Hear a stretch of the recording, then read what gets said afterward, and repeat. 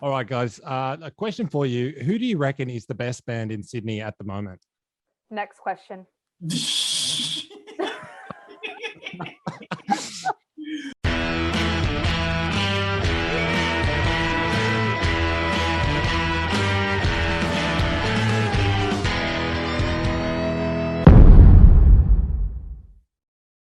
Hello and welcome to West Underground. Today we have none other than Start Your Own Cult. They're here. They're with us. I think it may be only half the band, but nonetheless, they are here.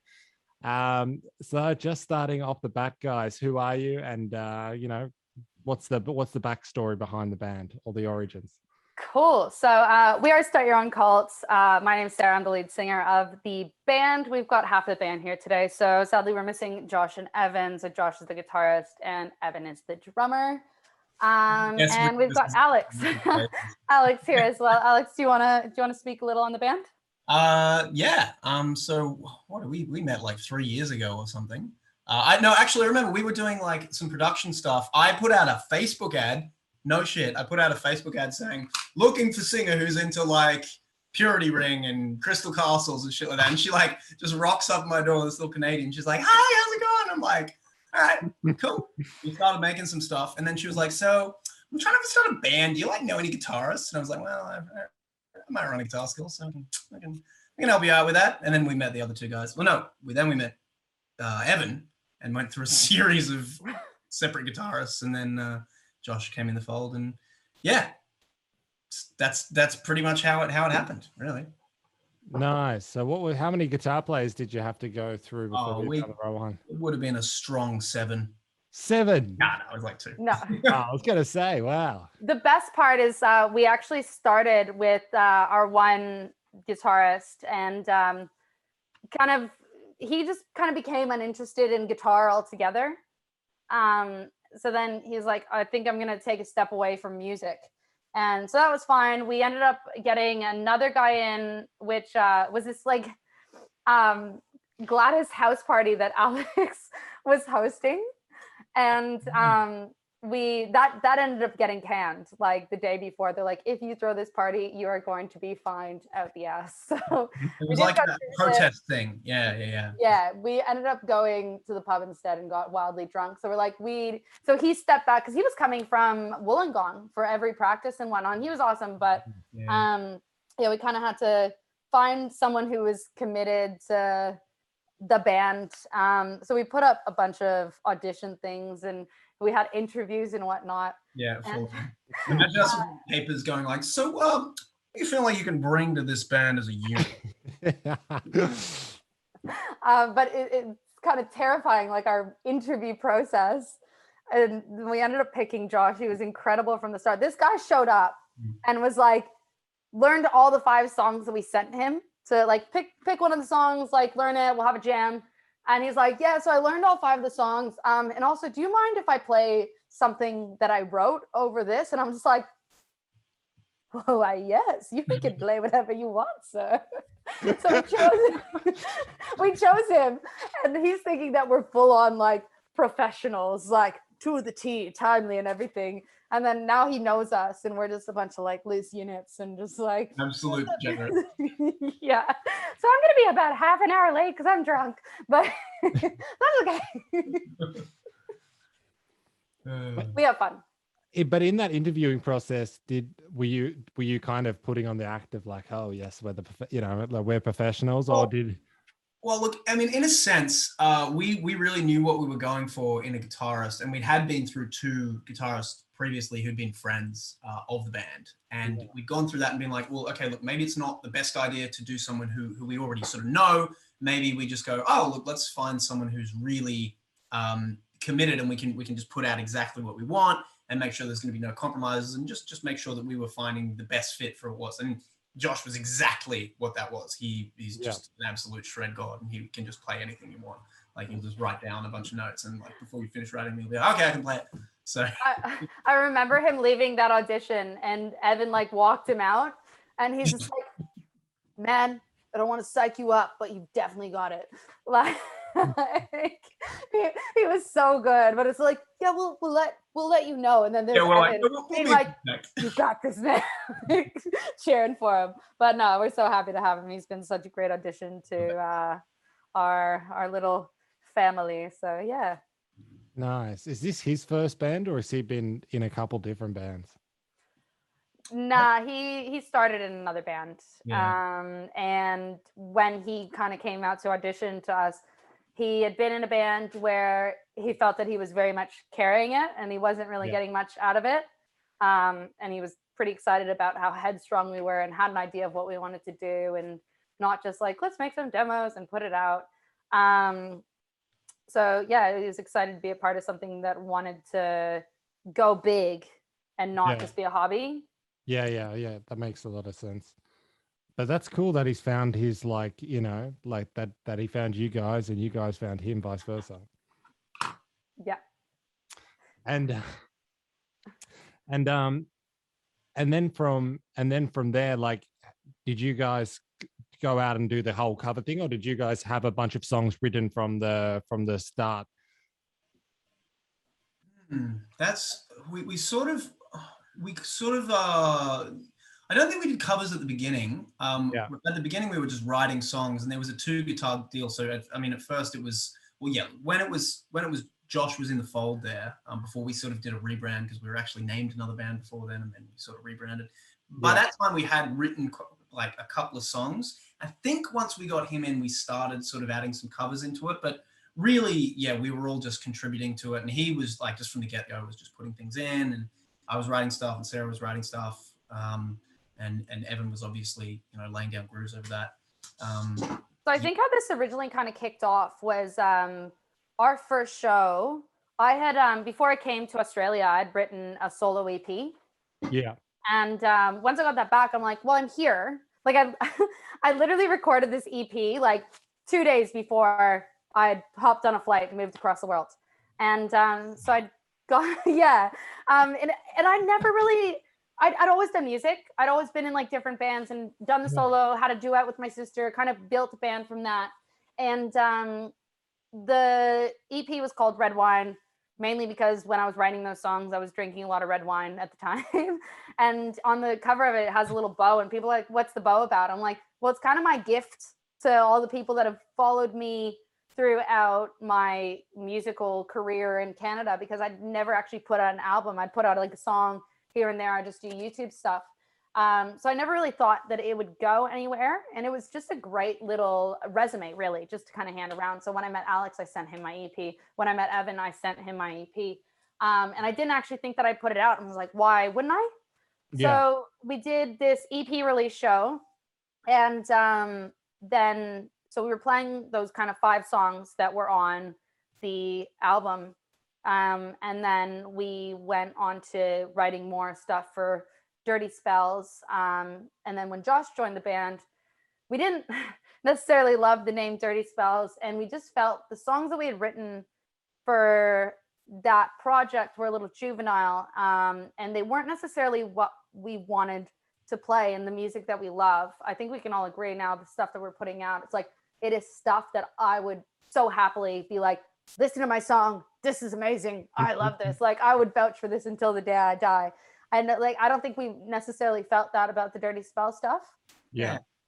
So yeah, it kind of came off of my solo stuff. And then we like to, because we are a new band, people will come to a show that we don't know, and we could sit there and play all of the songs off of like that we've written. And that person that's never seen us before could be like, yeah, they're cool, but I don't really remember anything. But then, we play a cover of Toxic, and they're like, this band is sick. Like, they're like, I'm going to follow them. And it's just that little like ear candy that like gets people interested and then on your back.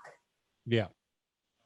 So yeah, we've never focused on being a cover band. We never will. Yeah. The only reason why I was curious though, because I remember seeing you, Sarah, like play years ago, like at I think at the Peterson Bowling Club, maybe.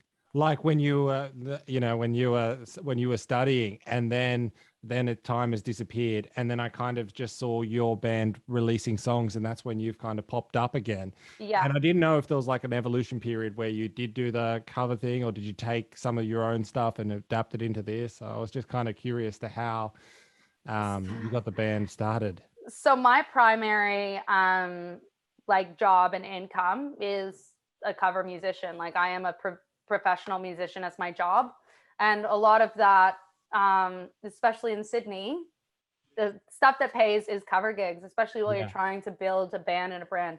So I do my 3, 4, 5, 7 gigs in a week. But that Petersham show that you would have seen me at, that was my first day at TAFE. So I'd been here on a working holiday visa. I came back on my student visa. So I'd originally signed up for Cert 3 music performance at TAFE. Yeah. I went in and I didn't know what TAFE was. Like I went in, this is like the first thing that I could apply for because I didn't have any musical background in study. So met the teachers, and then I was showing them my stuff, and they're like, come meet us in the office. So I went to the office and I played a song for them. And one of the teachers was like, what are you doing tonight? And she asked me, Kelly had asked me to open up for her band's show, Big Sky Mountain. Yeah. So I was like, yeah, cool. So that was like my first official show in Sydney that you would have seen me at. And then I've just kind of built from there. And it's like, I want to make money doing music. It's like I could work at a cafe. A lot of people are like, oh, aren't you selling out by doing covers? But at the end of the day, for me, it's paid practice. I love to sing. I love to play. And it just gives me more time on the stage, on a microphone, in front of people, getting comfortable, learning new songs, learning new things, and then collecting gear. Yeah, for sure. Collecting a lot of gear. Yeah, you got the ass gear acquisition syndrome. She'll just rock up and be like, "Oh my god, look at this new mix at the board," and I'm like, "Where does that go?" She's like, "I don't know, but I love it. It's so cool." Do I need a really good DJ set? No. Do I have one? Absolutely. No, she's a decent DJ. You can DJ. I've heard her DJ. It's good. Oh yeah. So that's where the cover stuff is purely my own job. Yeah. But what we as Start Your Own Cult are promoting is purely original stuff. We've gotten inquiries for, hey, like, is Start Your Own Cult available to play a 3-hour gig at this is the rate? And I'm just like, absolutely not. Like 5 songs, like 6 times if you want, you know? Yeah, replay. But no, covers just not. We love doing covers, and we love doing kind of different versions of covers in our set, but not primarily, no. I mean, I'd say with covers, I look at covers as kind of a way to like give back to. I'm trying to think of how to say it. It's kind of a way to put your own spin on the history that's gone before you, because it's like shoulders of giants, you know, like you start out as a band and you have your influences and stuff. And when you get to do something like a cover, like say Toxic is the classic one that we've done, that people are like, oh, that's cool. Yeah. It's just a really cool way to be able to like, hey, you know this song, here's how we do this. Yeah. And then you get the best of both worlds of that, like, oh, this is really weird and I haven't heard it before, but also I know it. So it's a nice kind of melding those two worlds. So I love covers. I hope we do covers forever. Yeah, and man, I completely agree. Like they kind of get people to turn their heads sometimes, like especially when people do them like really well. You know, I've been to so many music festivals where I'll hear a song and it's like, I listen to so much music all the time. And a lot of times I have no idea who the artist is, but then a song comes on, I'm like, yeah. And then I'm like, who is this? It's like, that's their song. I'm like, yeah. This guy, right? Oh my god. Yeah. No, I think covers are a great way of just expressing and shit. Like I did I don't know if you guys have seen, but me and Voya from Bad Man Born, we did a Punk Goes Pop cover of Stay by Justin Bieber and Kid Laroi. And it was a catchy song to begin with. Yeah. And I would be lying if I didn't say that it was my favorite version of the cover. Like, I think he is such a gun of a producer. He just did such a good job with the song and the production of our cover in specific. And I'm like, I cannot stop listening to it, that it makes me sick. And I do this thing that when I record something, I will listen to it a million times. So by the time that it comes out, I'm so sick of it, but I'm like, I still need to listen to it. That's so true. We'll be in her car and we'll have just finished a session of producing something and we'll get out of it and be listening to it literally all day. And she'll be like, let's put it on the see what it sounds like in the car. And I'll be like, okay. and then it finishes and we're like, again? The music sounds better in the best in the car, I reckon. Like, does anyone disagree? Like, I do that personally. Like, so I think yes, in the car if it is mixed well. I've got a pair of these. What are these? Bose wireless headphones, and if I'm listening to a song or a mix, I turn them right up until I'm probably gonna be deaf. And I just lay there and I feel my ears. And I just, where everything goes, like these headphones. And I'm not even like, I didn't even buy these. I got these for free. But like, they are probably some of the best headphones that I've listened to music on. Because you really just understand the balance of the track in them. And you can pick up every single little thing, which you normally get from listening to like a studio speaker or like car speakers, because it's just that big front sound and then it comes from the back and you're like, ah. But yeah, I like headphones on loud. I can't, I love it. You got a nuance from them, I reckon, that you don't hear from like Bose. Oh, you hear everything. Yeah. All in there. Yeah, that's so good. I use KRKs when I'm producing, but even the speakers, like you just get a nice set of really equalized headphones. It's like, that's everything. So their headphones are good, because I was looking at the other day about getting a new pair of headphones, because I've got I've got a couple different ones, but I've got their speakers. Like that's what I'm running at the moment. I was wondering, what are their headphones like? And I can't go try them anywhere. So I'm glad you touched on that. Yeah, I would definitely recommend those. If you're looking for wireless. Yeah. Are you looking for wireless? Yeah. Do the Bose, man. They're so good. All right. They're just shiny. They're so good. Yeah, get the noise canceling too, just for like maximum. Yes. Okay, these are the noise canceling. Right. And I love walking around like the gym or anywhere with them, the grocery store, because people are like, hi. And I'm like, sorry, I can't hear you, nor do I want to.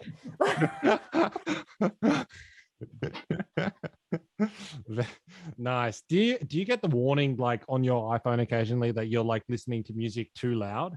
Like recently I've been going for walks and my iPhone's like, you're listening to music at a high level, you're going to lose hearing it. I'm like, oh, fuck off. Oh, I don't know about that, but like if you go into your health app, it'll like literally say to you that like your here, let me go into my health app now. Headphone notification. Oh wait, no. But it tells you that you're listening to music at like too loud of a thing on your headphones.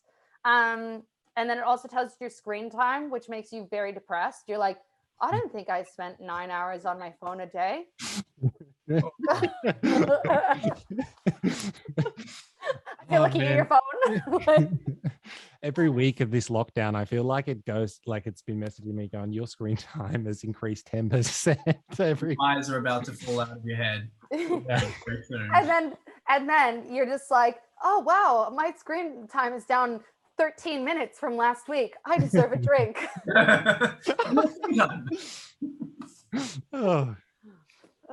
Just on the topic of lockdown, I noticed you guys have like a lot of delays because you guys are playing with Fangs and Clay Glaston at the Lansdowne and all that. Does that like interrupt your plans for the future for the delays happening as well? Look, it's sort of a funny thing because we're still working out, because obviously everyone loves to play shows, right? We love to play shows. But we're in a stage of our career where we're not even sure what the impact of playing live a lot is, because we haven't even really had a chance to do it very much. Like we've played, I think, 3 sold out shows now, which is great. We're really happy with that, but it's hard to gauge the impact of that. I'm tempted to think it's massive. And we have found that there's been a little bit less engagement for the latest track. I think it's really good, But we've been hearing that across the board for a lot of artists. Just people are got a bit of lockdown exhaustion, and they're kind of like, oh, look, it's just hard to get people motivated for these new tracks. So yeah, it's definitely not stopped us recording and doing new stuff, because we've been working on a new track that's just like, it's fire. I'm really, really happy with it. But yeah, certainly it's derailed. You know, it'd be great just to hang out with the Fangs guys and you know, get a bit of experience doing it with them. And So as well. We were gonna, you know, I think they're at the Lansdowne. So yeah, it's a bummer.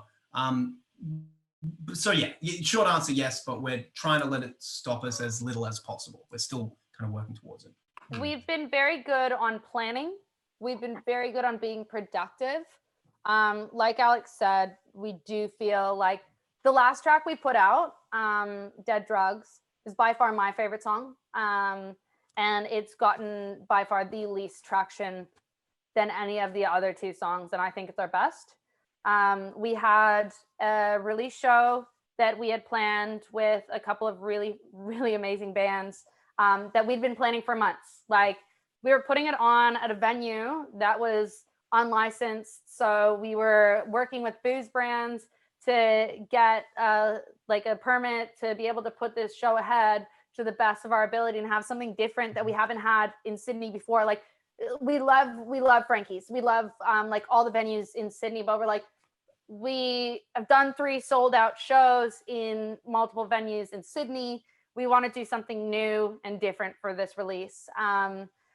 So to have all that just shut down right away. And it's like the day that we went into lockdown, we were supposed to be playing with So at the Lady Hampshire. So it's like one after another, and we're like, surely we'll get out of this. We had a music video planned. All of our music videos we were not able to shoot because of lockdown restrictions. So it's kind of been really poor timing for us, and that's what we were trying to avoid in the first place. When we first launched this project, Start Your Own Cult, I was like, I do not want to release this in a lockdown. I do not want to release this with full restrictions. Yeah. Because I want to come out big. I want to come out strong. And just to have probably one of our best songs and one of our most meaningful, at least to myself, songs, not get the celebration that it kind of deserved. Yeah.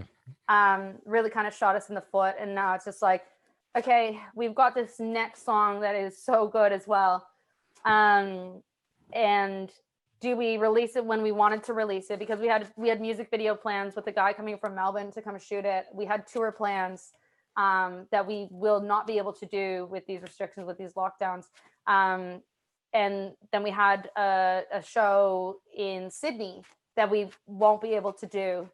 And it's like, do we release that song when we wanted to release that song? Or do we release something else and then release that song later on? So it's just like a constant battle. Yeah. Because we obviously want them to succeed. It's like right time, right place. And it's like, as much as we love the song, we want to put it out as soon as we can. It's just like, when is the right time? And how can we do this the best of its ability? And it's not. I've seen so many bands crumble because they've released albums and singles and lockdowns, and they're like, I'm not getting anything from this. And to put it into context, like my other band that I play in, we basically started at the beginning of this whole coronavirus thing, and we started out with a bang, and we got tour bookings, festival bookings, all this stuff, cancellation, and we've had 2 #1 radio singles in country music, and we have had so many cancellations that we're like, we want to keep pushing through for it. Yeah. But it's so hard because, you know, I have a country, like a #1 country radio single, but what does it feel like to me is nothing, because like you don't get to play on those stages and see those people singing those songs to you. Yeah. So it just comes down to numbers. It's really fucking sad. And people are like, oh, congratulations on your song. How do you feel? I'm like, the same. Like, Yeah. I already knew what it sounded like. Like, so I don't know. It's sorry, that's just like a little bitter, but No, I think you have certainly have a right to be bitter about it, because it feels like, is Canada even in lockdown anymore?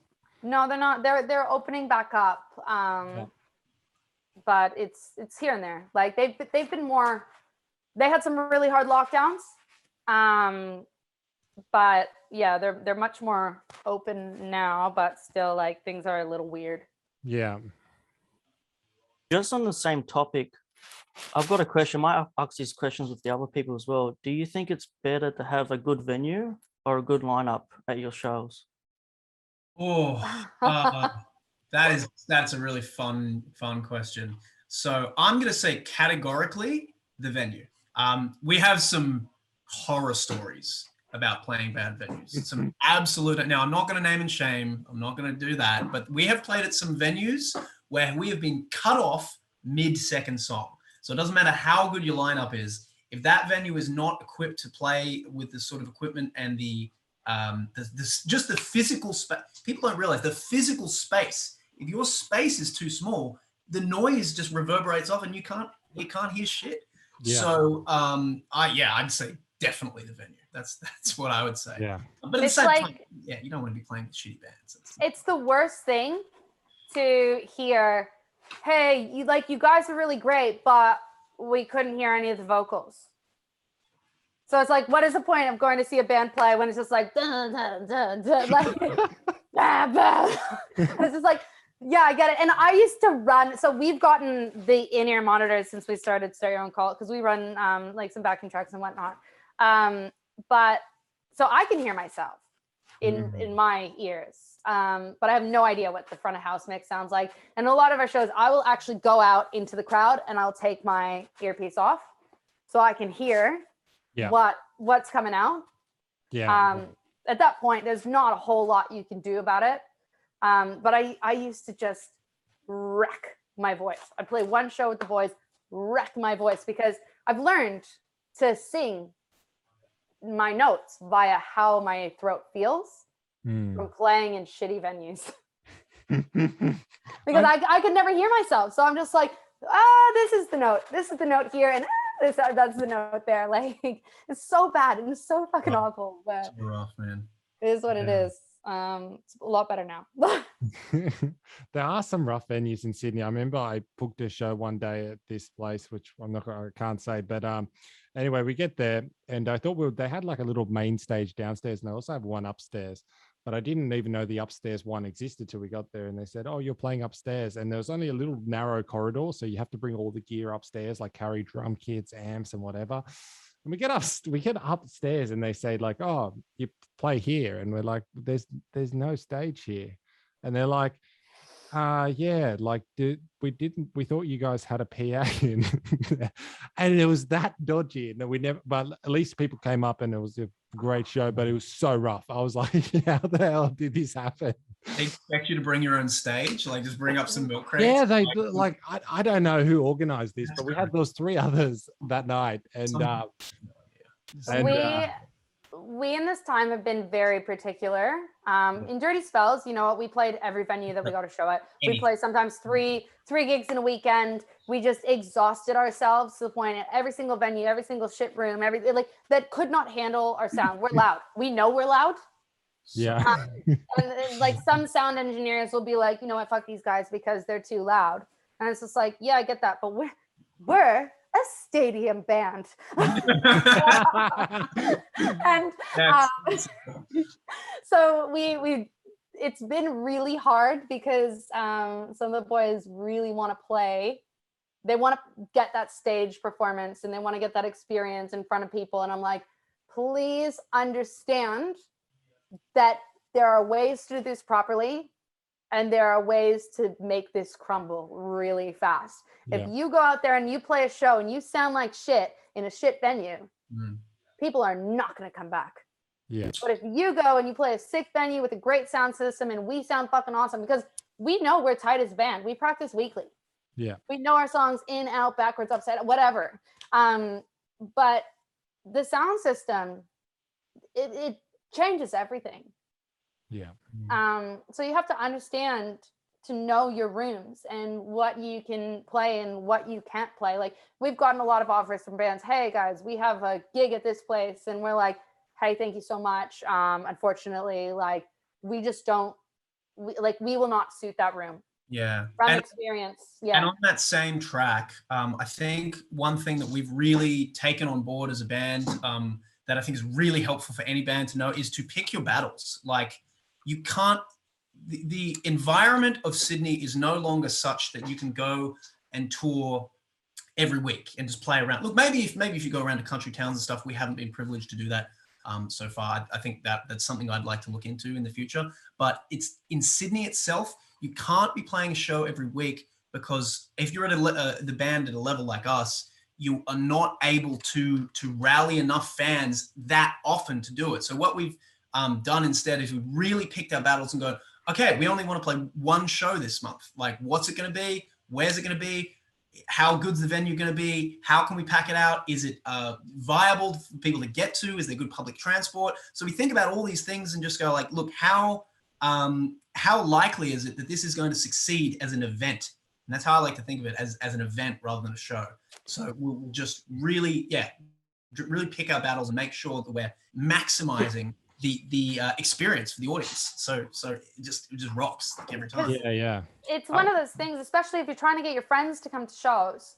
If you play a show on the Friday, oh, don't worry, we got a show on the Saturday. We got a show next week. People are going to be like, oh, you know what? I'll skip this one because there's one next week. But if you have one show a month that is banging and sold out and people see photos and they're like, man, that looks sick, I want to be there. And it's just like, well, we like the next one, these are tickets, they will sell out. Get yours now. And they will, and they do, which is great. You know, it's.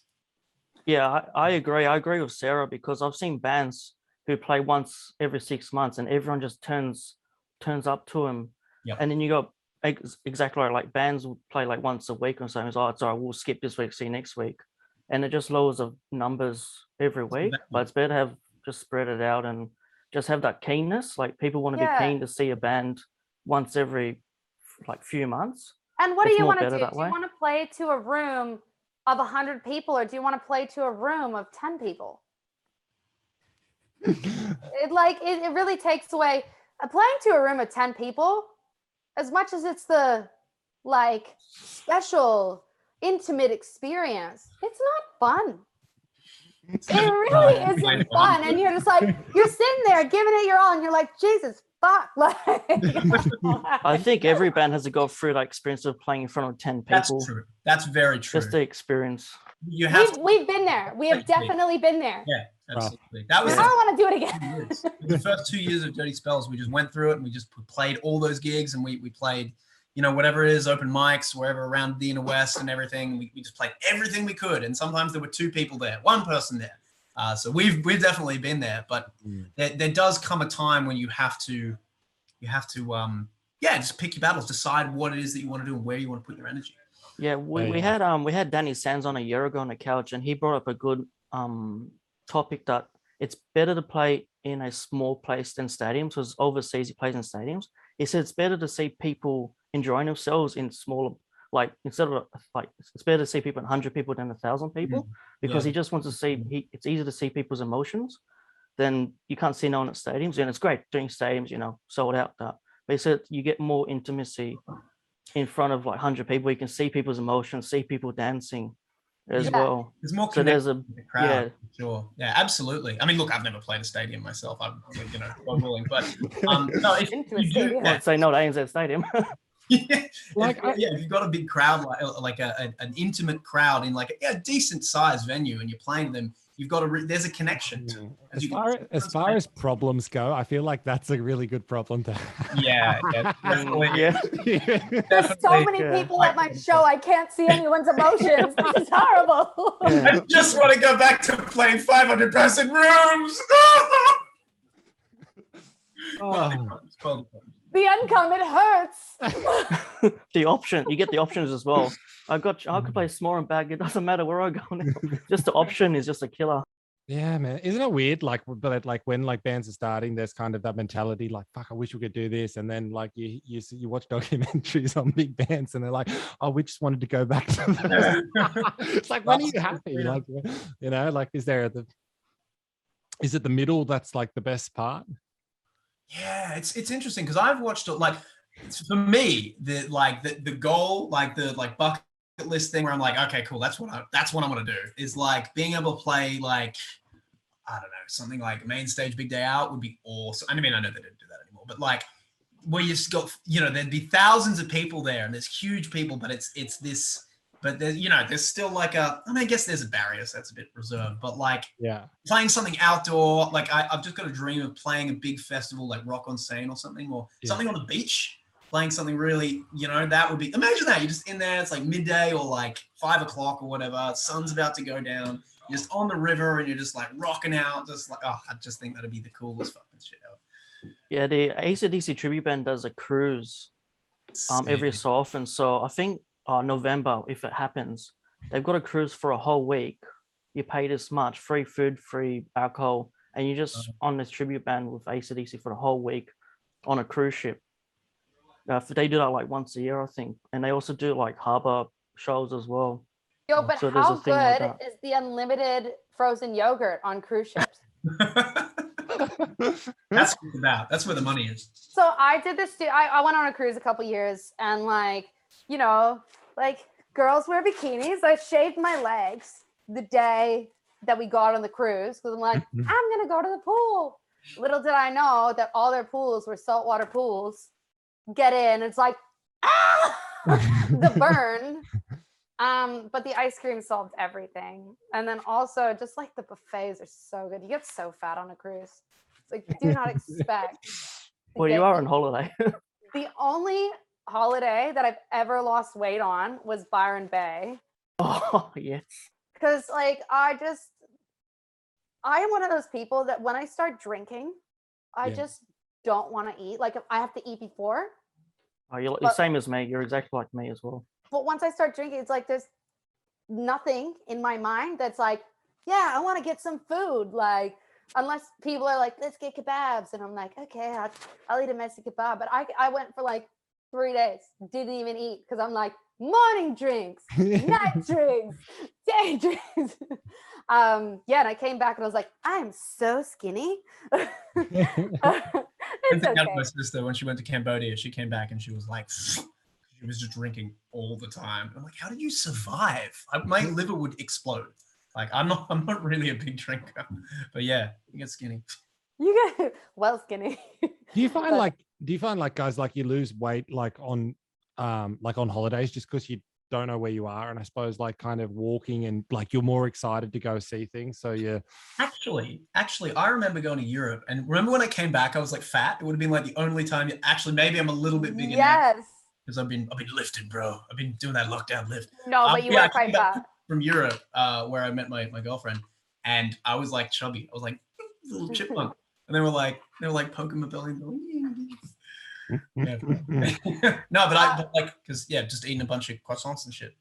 So with me, I'm really weird. If I'm with somebody, and they're like my partner, he likes to have breakfast, he likes to have lunch, he likes to have snacks, he likes to have dinner. So I feel kind of obligated to have all those things. But normally in a day, if I wasn't by myself, I normally don't really eat breakfast. Yeah, I'll have lunch around like 2 o'clock, and then I'll eat dinner.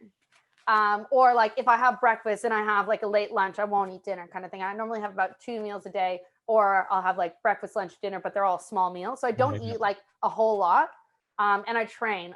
I train a fuck ton. So when I go on holiday, especially when I go back to Canada, it's like you're constantly with people. They're like, let's get breakfast, let's get lunch, let's get dinner, let's get drinks. You're drinking every day for a month. And then you're like, how did I gain 20 pounds? What the fuck? and you're like, I gotta play a show in 2 weeks. I'm only eating salads. Yeah, it's not. Yeah, no. A bit of salads though. Salad dressing, bro. Yeah, but balsamic vinegar. Off balsamic vinegar and vinegar. Balsamic vinegar. Yeah. So me and Alex, we like tested our sound on Zoom before, and we were planning on doing the whole interview with. I was gonna wear these. Ah, nice. And then we were gonna speak in British accents. We were just going to talk in British accents and just talk about how many drugs we did. Drugs. Been in a K-hole since the beginning of this lockdown. And you know what I say? Fuck you, Gladys. And it's just like every question you ask, be like, next question. This drug related. Next question. We'll leave that part in as well then. Okay. Oh, like I wish we could I wish you did that, and then we could have like shown that for like 20 seconds and then went to the real one. But we could still do that. We could still do that. Shall we do a few more? Just ask a few questions. I'll be like, next question. Good luck. Should I put on a fur coat? Yeah, put on the fur coat. She'll only be able to do it for like a minute because it's so hot. So hot. I've got a window. Just do a 15-second thing. Yeah, Okay. All right, guys. A question for you. Who do you reckon is the best band in Sydney at the moment? Next question. Made our first show with Fangs. They had kind of they had this show with Danko Jones, who's actually Canadian, and then for some reason I think that tour got rescheduled and whatnot. So they still wanted to play on that same date, and they were reaching out to a bunch of bands that had reached out to them. And this is when we were in Dirty Spells. So they reached out to us and we're like, yeah, sick, Fangs are sick. So we played the show with them, start chatting with Josh, obviously realized his Canadian accent. So I was like, oh, did you play in any bands in Toronto? Because that's where he's from, that's where I'm from. And he's saying that he was in a band called Party Cat. And I was like, sir, I will stop you right there. I pulled out my phone and I showed him my my personal hotspot password, which is very much Party Cat. Yeah. And has been for like the last 9 years or something like that. And I was just like, I know your band, I know your bassist very well, and I have seen you guys tons. So it was just like an instant connection there, and we've grown to really get to know the guys, and they're so fun. Such legends. They're really inspiring to me in the party sense. Like when I grow up, I want to be able to party as hard as Fangs. She wants to be the party cat. Yeah. If I'm not the party kitten, but she's working her way up to party cat. So it's actually really funny. So Southbound, we had reached out when we did our single with Shannon Knoll. We had reached out for a kind of endorsement with Fireball, and so did Shannon Knoll because we're under the same management. So they endorsed Shannon Knoll, and we were at a practice, and our management was like, so unfortunately Southbound didn't get the endorsement because we're too tame. What? And I almost broke my bass. My manager will tell you, like, he has never seen me so upset and frazzled. I'm like, do they not know who I am? Yeah, like if anyone's seen me like drunk or just like I am. The term is munting. Yeah, I am a liability. So our last video clip, it's This Is Us. We'd filmed it at Surly's in Surrey Hills, and there's like a thing of me. I'm like drinking from a bottle on the bar, serving shots and shit. I'm like, take that, Fireball. Sorry, Fireball, if you ever see this, if you still want to sponsor us, you definitely still can. But I do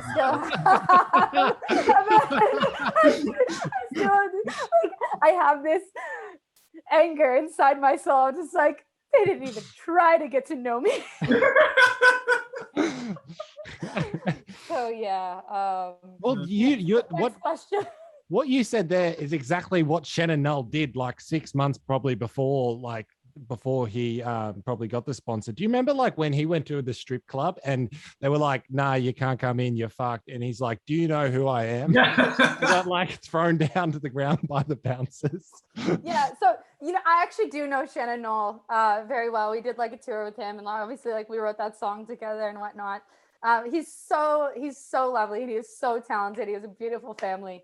But yeah, we're like some of the stories and stuff, I'm just like, man, you crazy. Like, but I would do that shit. Add more. Yeah. It's just like, you did it like this, so now I'm going to do it bigger. Just make sure you have the camera on so Fireball can see it. Yeah. Like if I had a camera following me around on my day-to-day life, I'm fucking hilarious. All the times of me crying in the shower, being like, why am I a creative? Like TV gold. Oh yeah. It's fun being a creative. No. They're like, what goes? The worst. That's the best and the worst. How many times are people like, I just would love to spend an hour inside your head? I'm like, no, you know.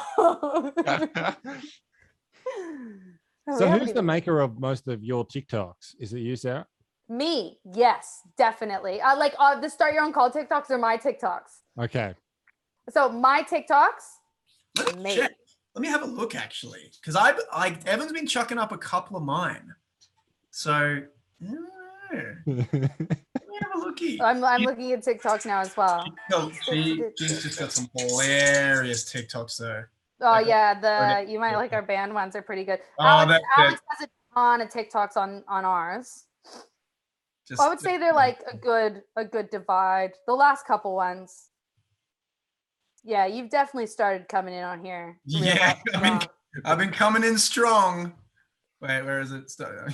Come on, we're into and we're just still on our phones. We're just like, like let's look at the TikToks. Hang on. Oh no, so yeah, I gotta cut. Yeah. It's a pretty even mix, I think. It's a pretty even mix. Next thing you know, we're just like scrolling through TikTok. You're like, oh, look at the bunny. Yeah, hang on, guys. I'll be back. I just need to look at this phone. Do you find TikTok like one of those apps that you kind of just sink into? Like it's like the sunken world. You know that movie? Like I feel like I open TikTok and then half an hour later, Or Yeah. I don't know, Sarah, do you have the thing where, like, I won't use TikTok unless I'm making TikToks. If I'm making TikToks, I'll watch it all the time and just be like, bah, bah, bah. But as soon as I stop the like, oh, I'm doing TikToks, I'll just totally forget about it. So I obviously view a lot of TikToks. I send a lot of TikToks to my friends. Oh my God, so us. Like, so me. I do definitely, like, my partner will want to go to bed sometimes, like 9 or 10. And I'm like, he's like, come to bed. I'm like, I don't want to go to bed yet. I want to watch TikToks. Next thing you know, because if there's nobody to put me to bed, I'm such a child. It's like 9 o'clock. I'm not going to bed. And then it's like 1 or 2 in the morning. And I'm just like, I'm so tired. 5 more TikToks. Okay, I'll keep scrolling until I find a good one. Yes, and you have to find good ones. And there's so much shit. That's better. Pretty good.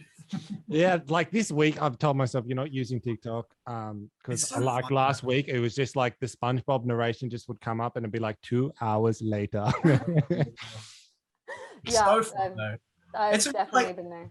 It's really fun to like, because once you get into the role of like just the hang of like just making them and just being like, oh, what's like, you start almost seeing the world in terms of TikToks. Like you'll see something happen, you're like, that's a TikTok. Yes. Yes. You're so right. Something funny will happen, you'll be like, that's a TikTok. Just hang on. It's yeah. So the other day, me and my one mate, we were on a walk around and we were kind of almost hitting that 5K line where Yeah. I knew that we'd have to kind of turn around. And once we got to that line, I filmed this TikTok where it was like what it feels like when you hit that 5K limit. And it's like, and there was like this shadow on the ground of pretty much exactly where the 5K line was. And it was like, a criminal mind. And I've been waiting for 20 minutes, like on the maps, finding out exactly where this spot was, where I had to hit my 5K limit to film this. I was like, Tim, can you film this video for me? And then of course I had to put on like, I didn't actually cross the line, Karen's hold back. Like, no. I'm just gonna do one leg. Oh no. This is like the fires of hell, like it's like when I walk into a church. Like, all your skin melting off. The power of Christ. It's like acid. How do you actually find out like the radius of your like suburb, or is it the radius from like actual 5K, like just a circle around your house? like your actual address. So like if I walk a block down the street, or like if people walk a block down the street from my house, they can't actually go to Coogee Beach. But because I'm a block over, I can go to Coogee Beach. There'll be some Karen that is like you and able to go to Coogee Beach, and she's probably yelling at all the others. You're not allowed here. Yeah. This is out my beach. Stay back! Taking ownership of the beach.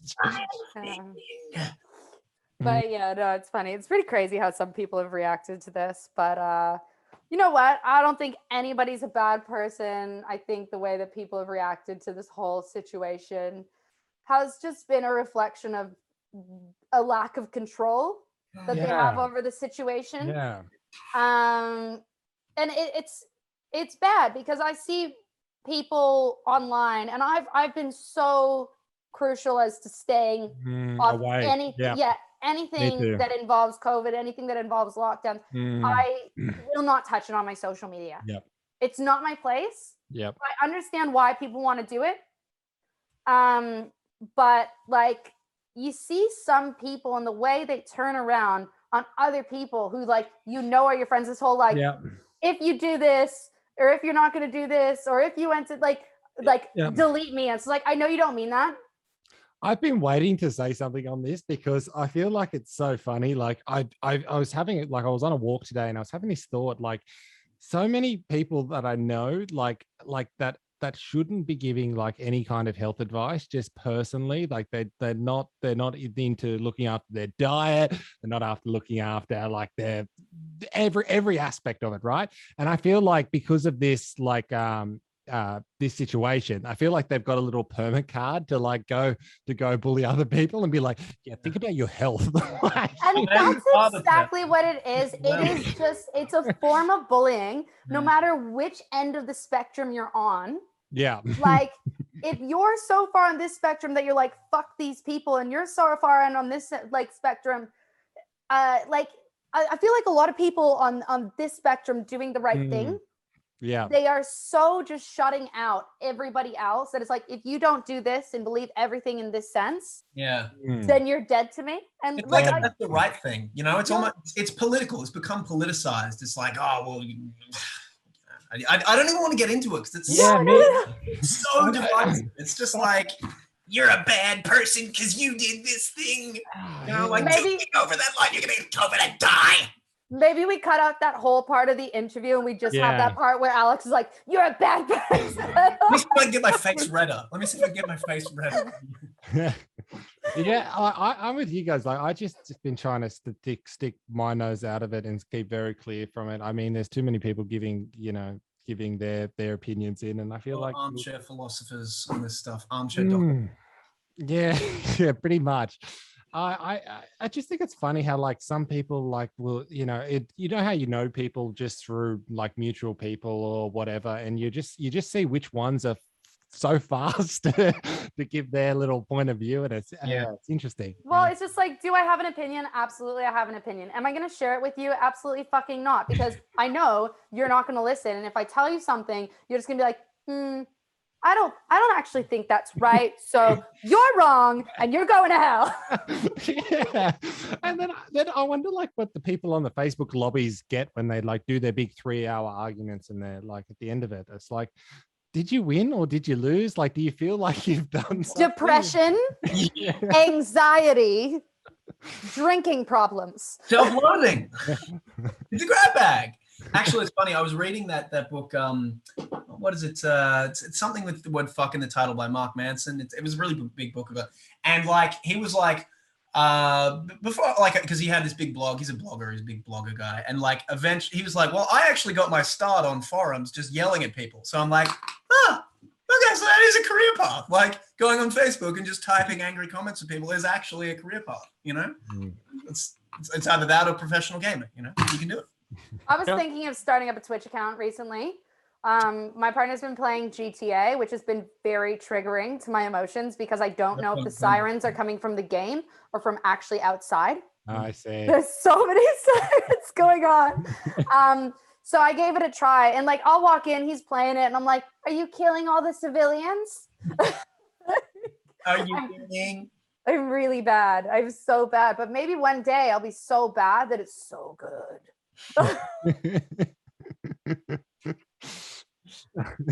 Just on the topic of lockdown, do you guys find it easier to like write music now because you got the time, but it's harder to like share with everyone? No. You know what? Yeah, the way that music works for me, and I don't know if this is true of Sarah, but the way that music or any creative form works for me is my brain's like, you get one, buddy. You can do one thing, and if you try and do anything else, I'm not gonna let you. So I've been doing a lot of writing now, like writing, words. And basically the creative part of my brain is just seized up. It's just not making music, right? Like it's shut down for business. So I would have to stop and redirect that and go back into that. But there has been a lot more time. So if I sort of sat down and focused and went, no, I'm just writing songs. And like this week or these 2 weeks, I'm just going to write songs. I could do it. But there's a lot to be said for just sitting down and doing it. People like to wait for the inspiration and be like, oh, I don't really feel like doing songs today. It's like, and yeah, fair enough. That's a legitimate excuse. But you sort of have to self-motivate if you are in the mind frame to do it and kind of lean into it and start doing it. But it's lockdown, so like, don't push yourself.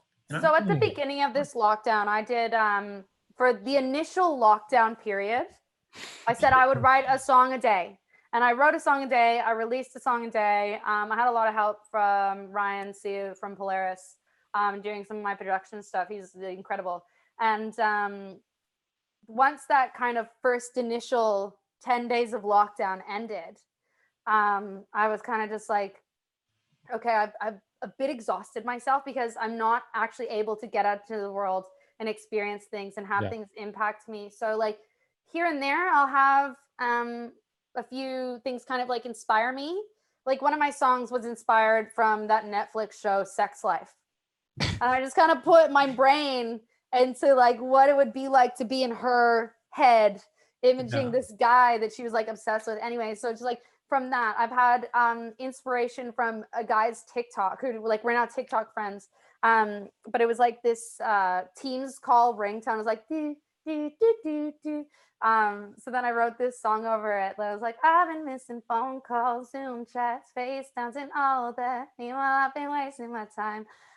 So little things like that like inspire me, but it's very, since I vibe so heavily off of other people and other ideas, because I've written so much in my life that I am a meat and potatoes kind of guitarist.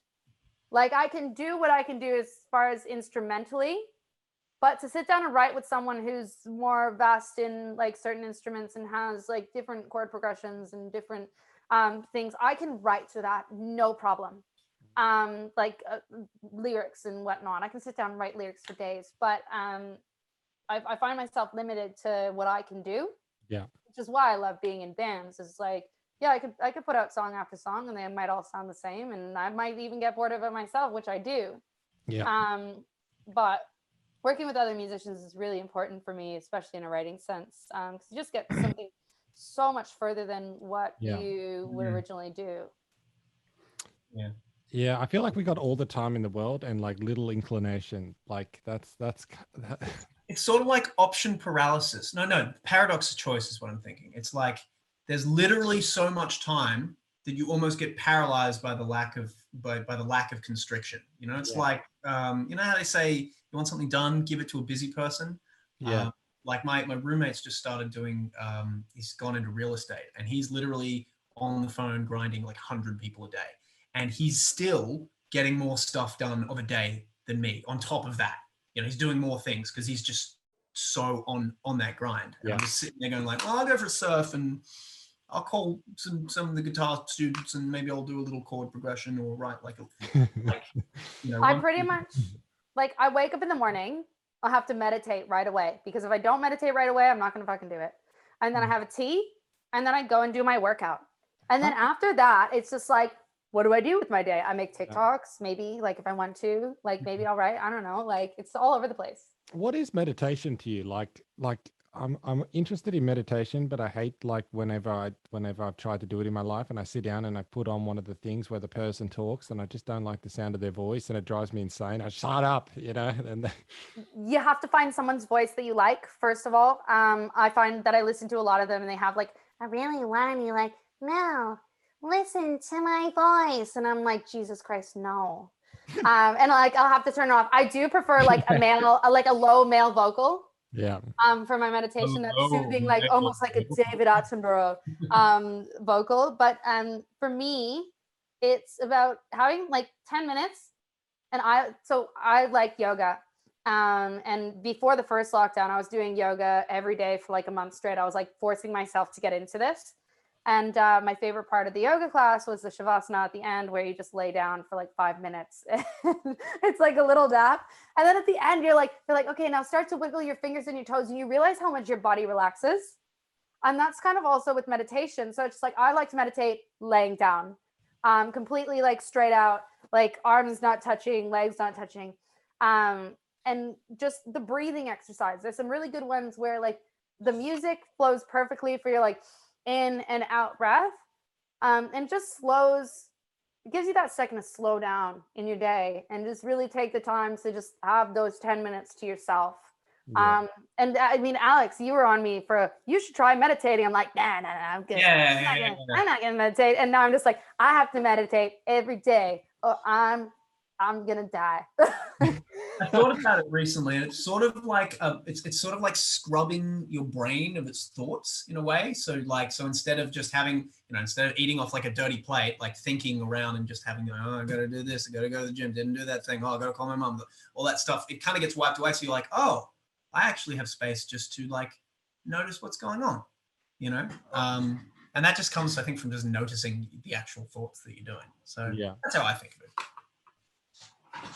Nice, man. I want to give it a go, but every time, like that's been the only problem, is getting irritated by the person's voice. Or then when I do the breathing ones, then my brain is like, how many times can I do the breath before the music like changes? And then just like my brain just turns on in here, and it becomes a nightmare. It'll come with practice. You just have to constantly do it. That's and find a voice that you like, because if you don't like the voice, you're like, I've been 4 minutes into a meditation. I'm like, nah, fuck this. TikToks. Yes, that's kind of been my issue. But like, I don't know. This video meditation.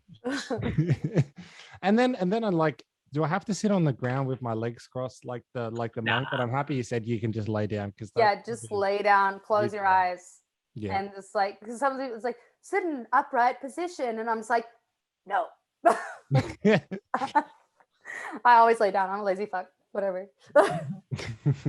Because every time you sit down and you cross your legs, and then I just feel like I hope someone doesn't walk in right now, because I have no, like, if I say like, it just I find that painful crossing my legs. I can't do lotus position. I'm like, my hips are just like, sorry, buddy, we don't go that way. Like we don't have that sort of flexion. I find sometimes when I write, I'll write with my guitar and I'll cross one of my legs and the other one will be over and forward. And then a middle of like this writing, I get like a radio leg where it's got the TV fuzz in your fucking foot and you're just like, dear God, I can't feel so yeah, no, just lay down, spread it out, just take in your space. Nice. And like, I don't know, like, Alex, have you tried, like, do you stretch? Yeah, I do quite a bit of yoga, actually. I just literally have, so I have this one video that I downloaded years ago. I watched it once. I was like, this lady's voice is annoying. She like doesn't seem very confident in what she's doing. Yeah. I just watched this whole thing, did it, and it was like, I have never found a better yoga video than that.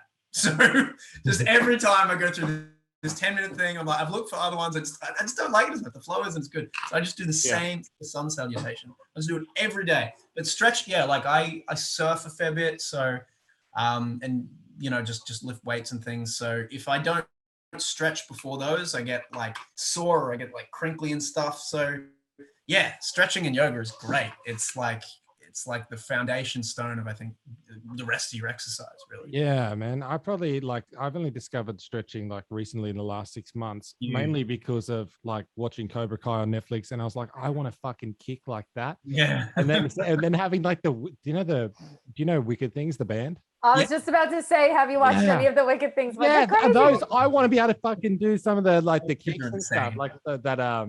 Well, you've Yeah, got the Blade hair and for Jericho. it. You've got the hair for it. Yeah, man. And so like that's how I started stretching, just by accident. And then I just kind of been like, well, if I can do that, why can't I do it with my arms and my everything else? And now I just spend an hour a day going, I hate this, but it makes me feel good after. So that our like Dead Drugs release show was supposed to be a dual release show with Wicked Things for the rocker single. Yeah. So it's gonna be like our Dead Drugs single and the rocker single all in one big banger of a show. And it's just like, let's reschedule for this date. Nope, let's reschedule for this. I think we like rescheduled like 3 times. We're like, you know what? It's not gonna happen. Oh man. Like, Thanks, Gladys. But hey, it's opening up now, right? Like mid October, things are gonna open up, right? That's what's looking like is going on. So that's why we get your jabs. Make sure you're all jabbed up. I'm not gonna say what I was gonna say. Okay, I'll say it. We actually both just got our jabs today. Why have jabs when you could have kebabs? But like for real, get your jabs. Bring up that number, people.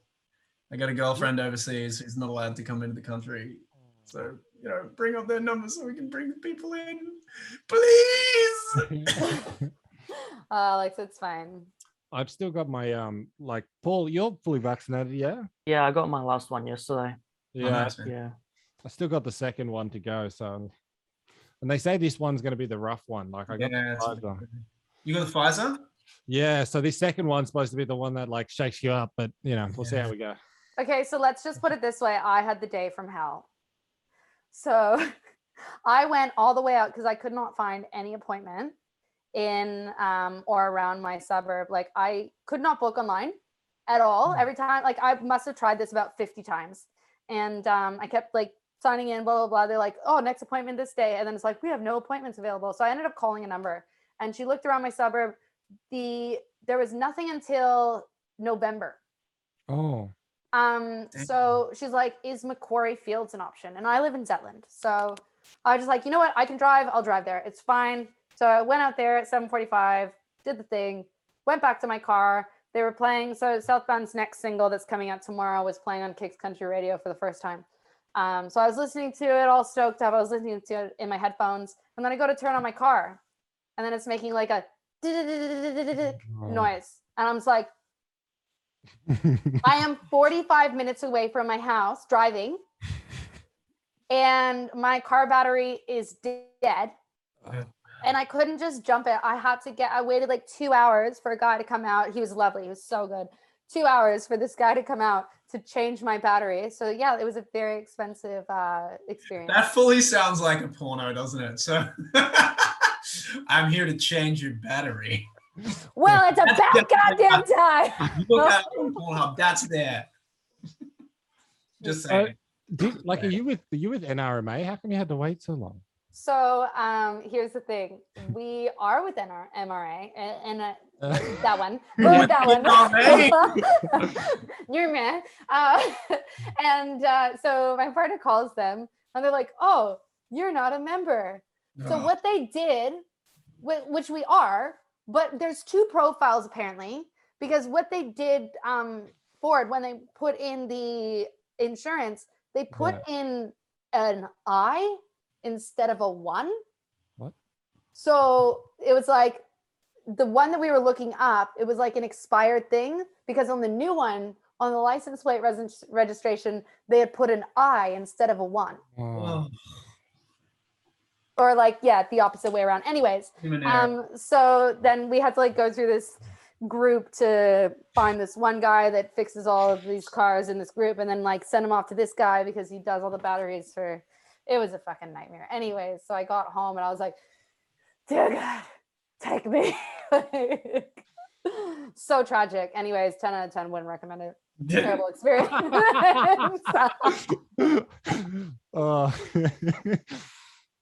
Well, at least you have a story from getting the vaccination. Yeah, and I've already had one Mentee B today, so that's exciting for me.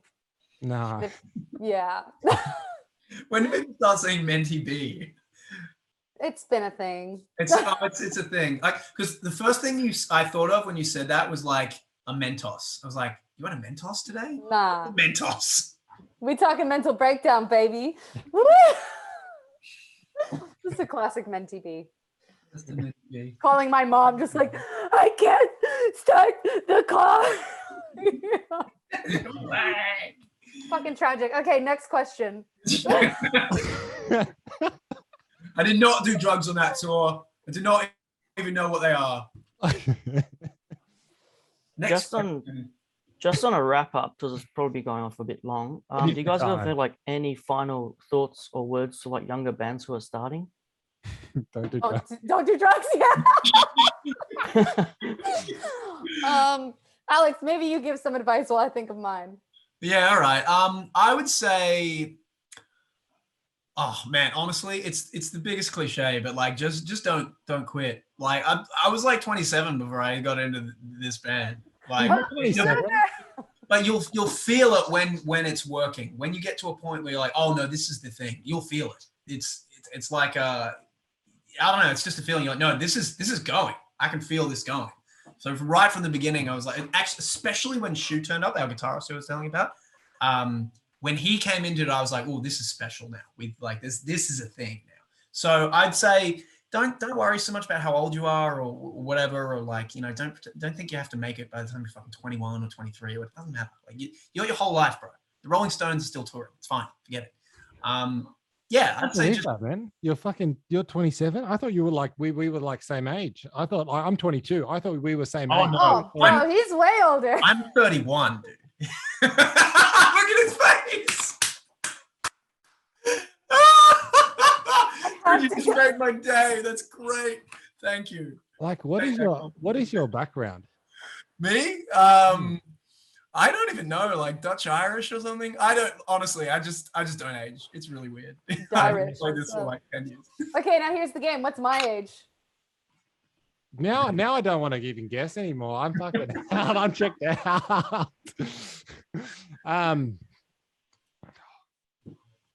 Like, you look young as well. I thought we're all about the same age here. I thought we're all like 22. But then, and you went to like tape. So I don't know, Sarah. I would have said the same age. Like, we're all about maybe, you know, now I feel like it's older, so I have to guess up. So like, I want to say like 25. Look, I'm in the Legends Club, man. I'm up with the Winehouse and the Kurt Cobain, so I need to make something happen this year. Oh yeah, okay, so wow. That's pretty sad. No, I'm just surprised because like on your face. the way I climb amplifiers and bars, I do look like I run around like a 22-year-old. But I have quite well shaped to maintain this 22-year-old physique for 5 years. It's the yoga, baby. It's the yoga. It's the yoga lattes. no. Okay, my piece of advice, and I've definitely said this before in a couple of interviews, but I definitely stay true to it because it is something that has haunted me throughout the years and still does affect me as much as I want it not to. But do not let what other people's opinions, like, don't let other people's opinions affect you as an artist. Because not everyone is going to like what you do, and you can't expect to hand something to every single person in the room and then be like, I love this. Take the people that love this and run with them. The other people that don't care about it, fuck them off. You know what? You're never going to please them. There's no point in trying. Be true to yourself. Be true to what you do. And grow as your own person, not trying to please those people that didn't care about you in the first place, because you don't need them. Maybe one day they'll realize, like, it's that skater boy complex. where, you know, years down the road, people are like, wow, you're so sick. Like, I didn't realize. And I'm like, yeah, I only invited you to like 72 local shows that you would have paid $10 to go to, you know? But yeah, just stay true, stay hustling, and believe in yourself, and take those people who believe in you dear to your heart, and grow together rather than trying to please those who don't want to support you. Can I add one? Can I add one thing on that? What about advice too? Like I've noticed, like this, me personally, I've noticed I've been like sometimes you have to look at the person that's giving you advice. Like, yeah, like that's, you know, same thing. Like you know, when like I feel like everyone has an opinion, and opinions are a bit like assholes. Like, Yeah. but, you know, I think my like naive self recently just realized that, you know, sometimes when adults give advice, it's not always right. No, and it's just like we said before, everyone's gonna have a fucking opinion. Yeah. Doesn't mean or most of it's them. right, you know, like there's so many opinions floating around in this world. It only depends on what you believe, because you're not going to please all these people. You're not going to please all these people. You got to stick true to what's in your heart, take accountability for what you put out, and go with that, because you're never going to be on the right side of everyone. I mean, I like to think of it like, okay, AC/DC. AC/DC have been around since I think 73. I could be wrong with that. It might be a little bit earlier than that, but they have been doing literally the same kind of music for, what's that, 40 years now? Where's my math on it? Let's say 50 years. Let's call that 50 years. They've just been doing the same thing. And it's good. It's a good thing. And they just do it over and over and over because that's them. And they're like, I think last time I checked, they're like the 3rd biggest band in the world. Like, because they just do them. They don't try and, like, they're not doing a trap album, man. They're just doing them. And they're killing it. You know what I mean? Just do you. It's fine. It's enough. You're enough. Namaste. Namaste.